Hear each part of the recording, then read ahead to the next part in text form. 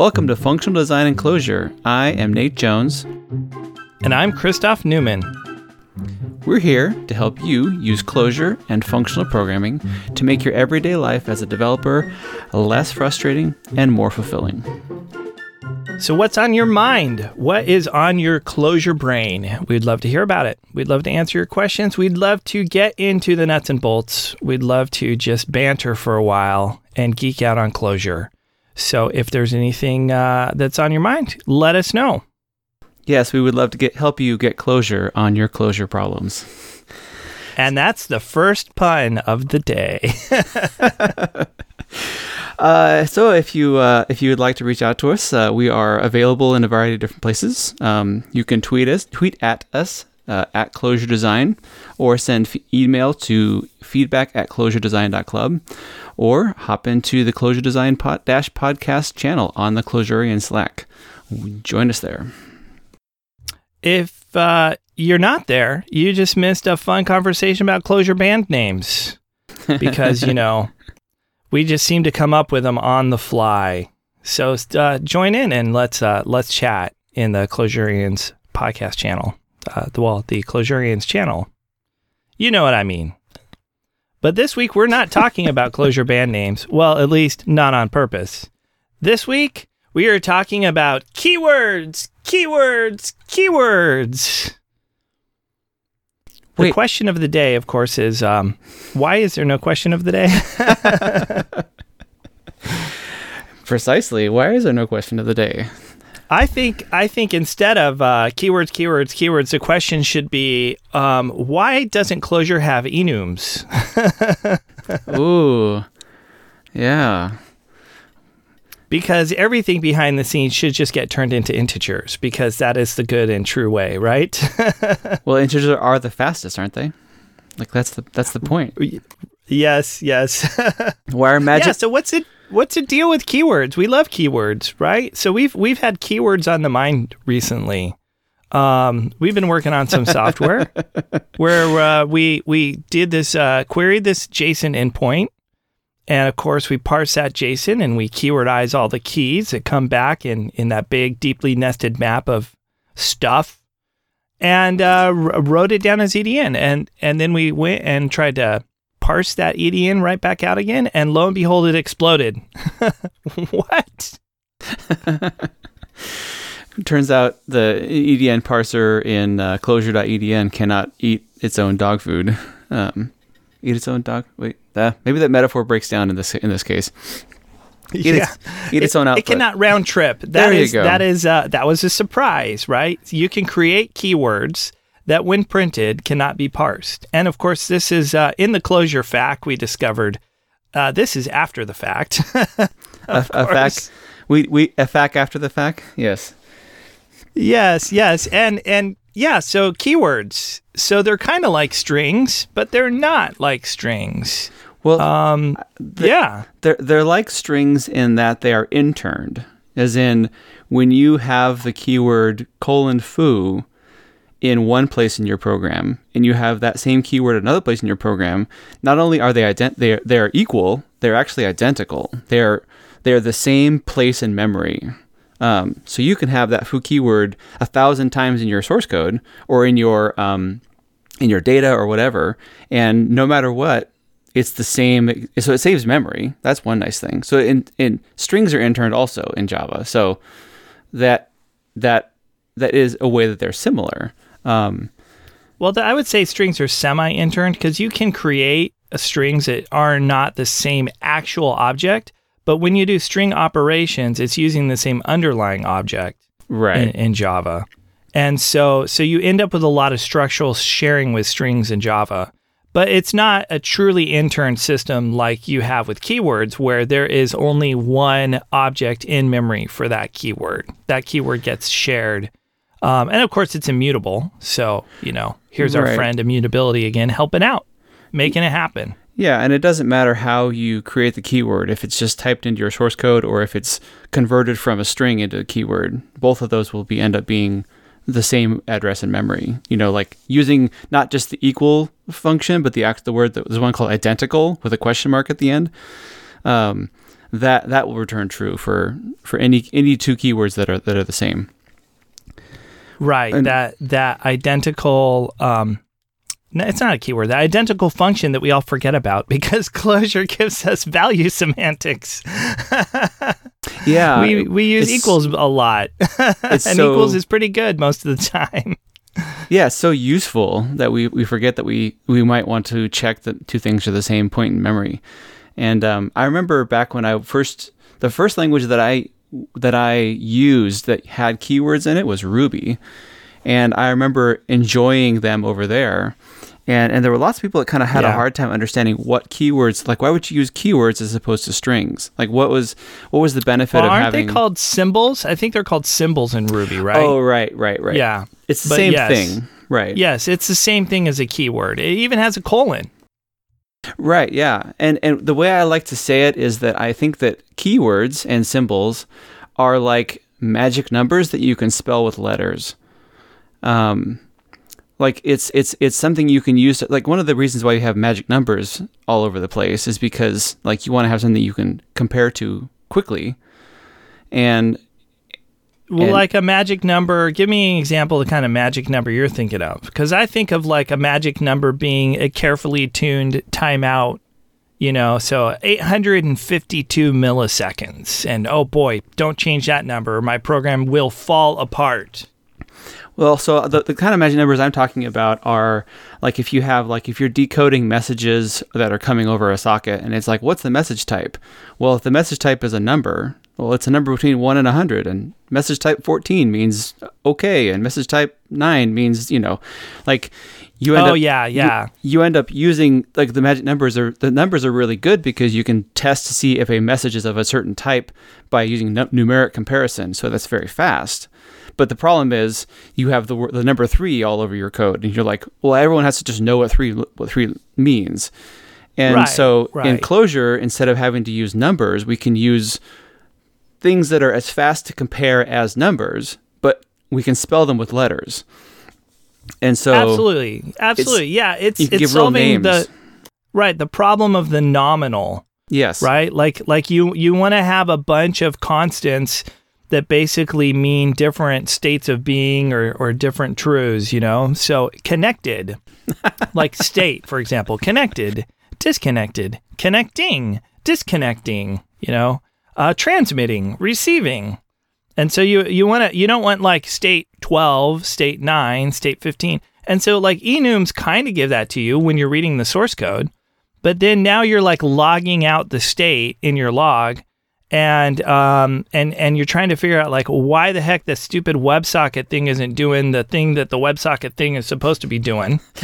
And so you're logging out the state and you're like, okay, state 6. Ah, crap. Is that like transmitting or disconnecting? I cannot remember. State 3, right? Right. So you want a nominal, but you don't want string comparison because it's quote unquote slow. Well, yeah, and that's the thing is you can like lots of times in the past when I've dealt with magic numbers in my code I have def or the equivalent of def connected 3 or def unconnected like I give them names inside my source code, but when you print it out you have the problem that you just talked about where the printing it out it goes back to a number, like unless you have a really fancy print function that is able to decode those. Right. This is the problem of the enum is a compiler is only aware of the name when it's compiling, but it's not really aware of the name at runtime. So like a keyword is better than an enum because a keyword gives you all the performance of an enum, but then its name is known at runtime too. So you can just log that sucker right out and get the under the hood performance that you desire without any of the inconvenience at runtime. And the wonderful ability to communicate with letters that we humans have developed for a while now.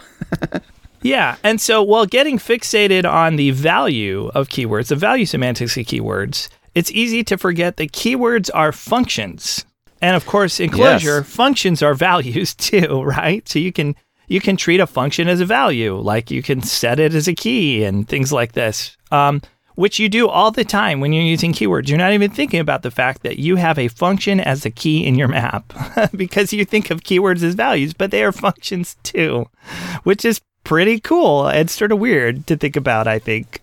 Yeah, it's a pretty nifty, like, I wonder if when keywords came into existence, they always were functions, or if that was something that was added later that people were like, oh, because it's kind of like a pun. Like, it's like, oh, it can act as a value and it can act as a function. Like, it handles both of those, but there's not any place where the two would overlap and be confusing. So, hey, it's fine to make them, like, act as both of those, because we'll always be able to know which one they are based on what the position they are in the code. And right. Yes, it makes a whole kinds of things, like drilling into deeply nested data structures. You can, use the threading macro and just drill in just keyword, and really quickly be able to see how you're transversing, instead of having to do the, get, where you have to, using right, get to retrieve. Yeah. Funny you mentioned that, because when I first started in Clojure, I was writing get in all the time. And then I was reading some code from my buddy Keith Irwin, and I was looking at his code, and he was using the thread first macro to just like, he had a map name, and then he just threaded like, :foo, :bar, :baz. I was like, whoa, like what is this? What is this sorcery? And it's like, well, they're functions, right? So you can just thread through each key name, and it's idiomatic. And it's like, oh, wow. So now I find myself almost never using get in. I use it sometimes when I want to go between like indexes and keywords, or if the keys are strings, because, JSON. That's not a guy who likes strings. I'm talking about the format. We like to blame JSON for our strings.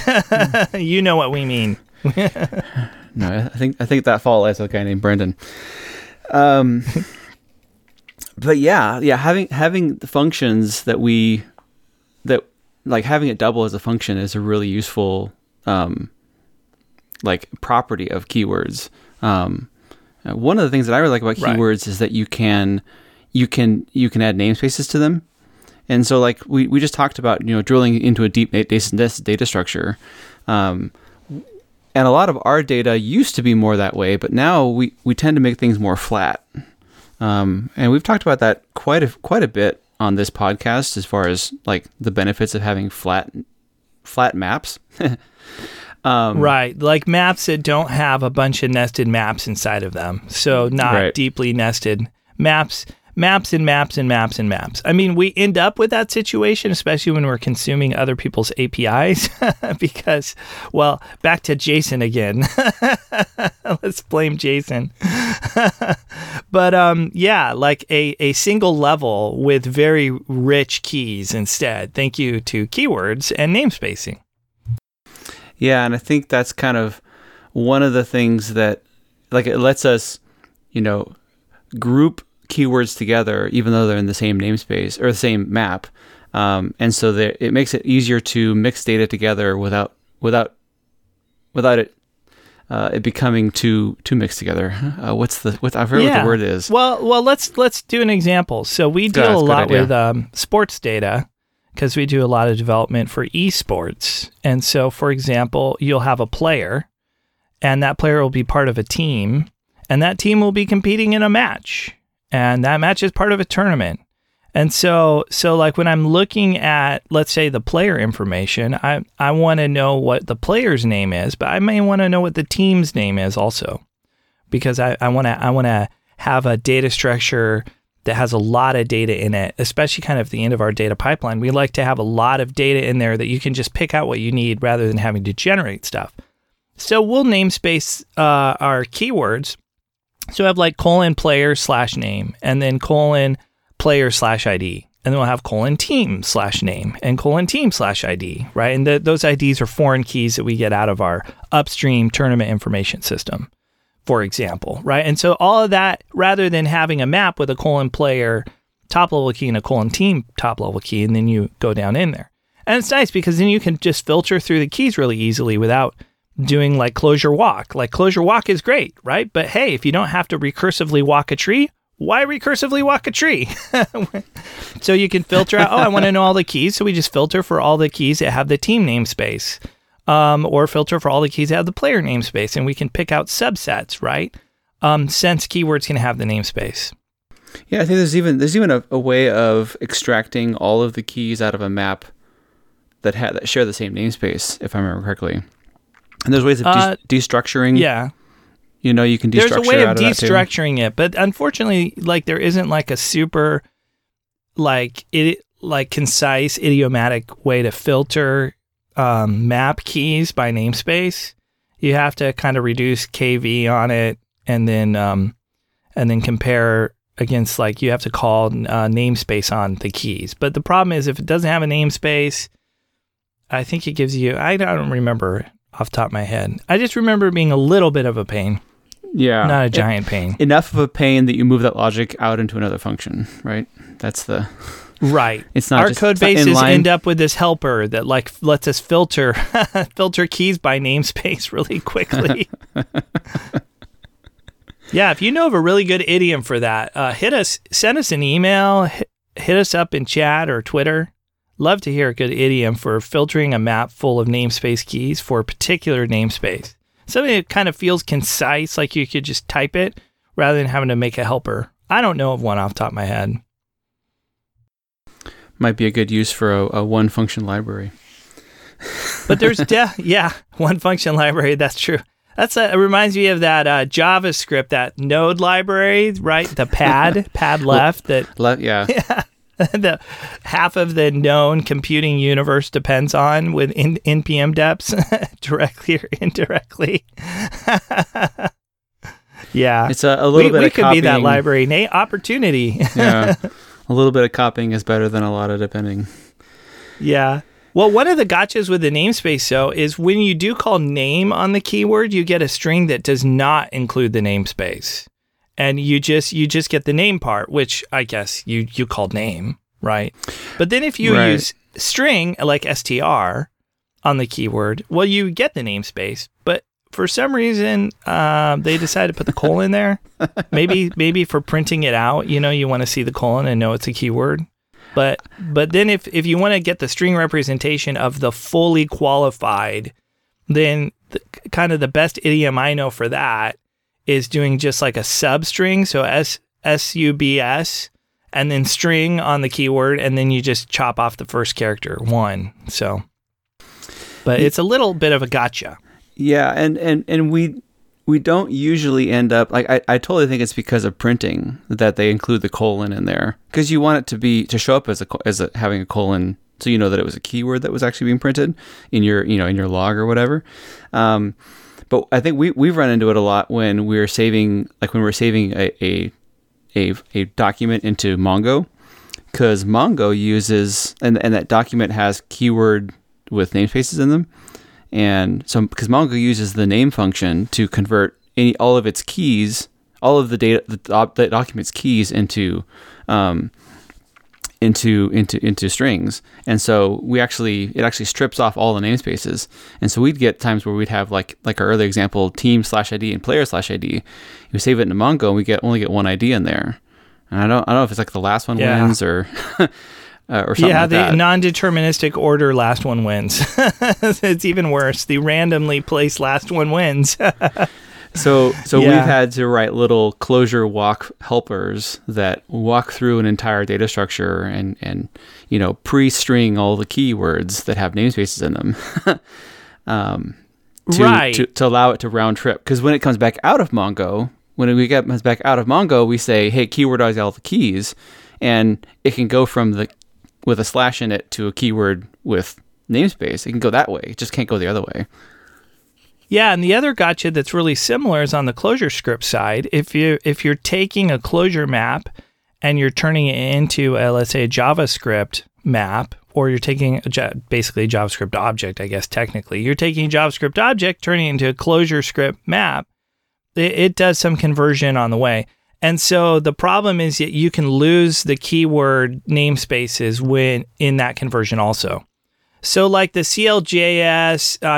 JS arrow CLJ function, Yes, if I have that right. You can hand it a function as like a last argument to use for converting keywords, so that you can provide it with that idiom, the substring str keyword. You can provide it with that idiom so that when you're coming from, let's say, a JavaScript object that has a bunch of string keys that have slashes in them, like it will turn them into keywords with namespaces. Oh, man. Yeah, I remember that was a big surprise when we encountered that.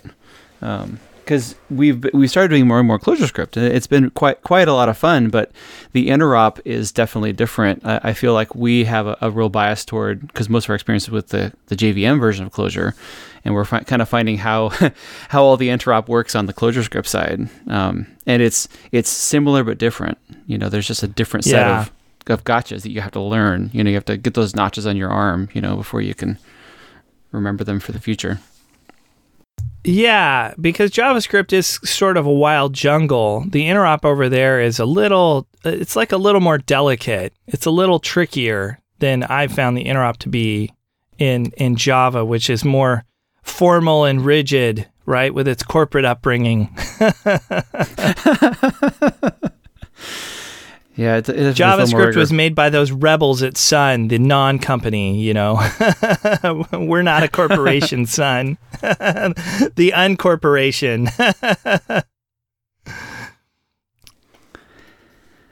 Yeah, I don't know. That wasn't Sun. It came out of Mozilla. Sorry, I said Sun. I was thinking Java. But yes, like the Mozilla people, the LiveScript. Anyway.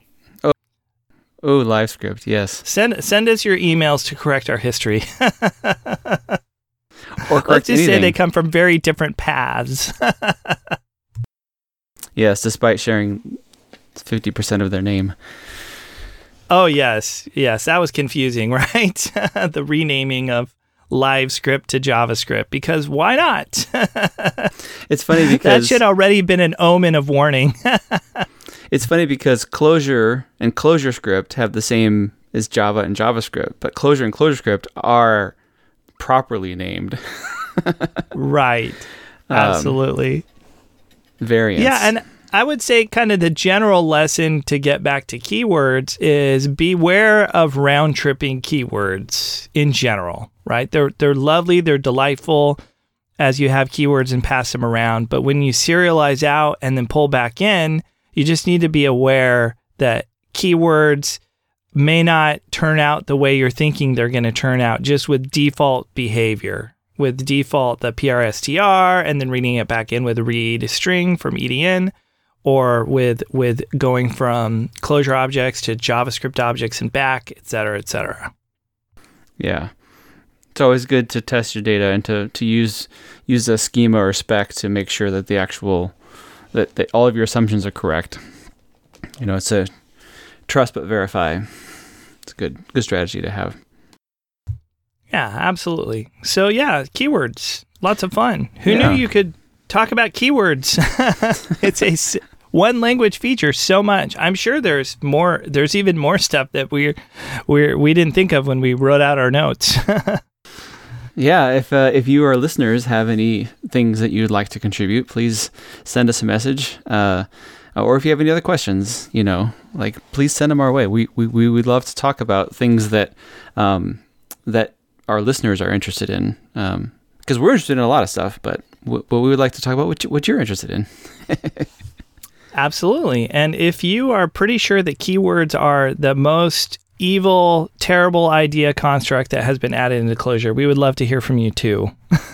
Come engage in healthy dialogue in our Clojurian Slack channel, which is Clojure Design Podcast, or send us some tweets and we'll get a little tweet discussion going at Clojure Design, or just send us email feedback@clojuredesign.club.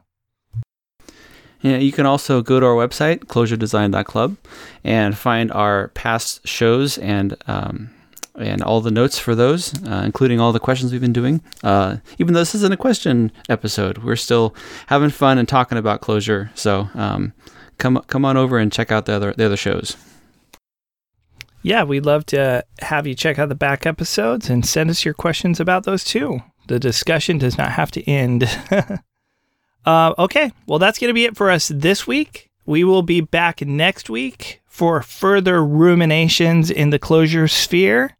Until then, thanks for listening.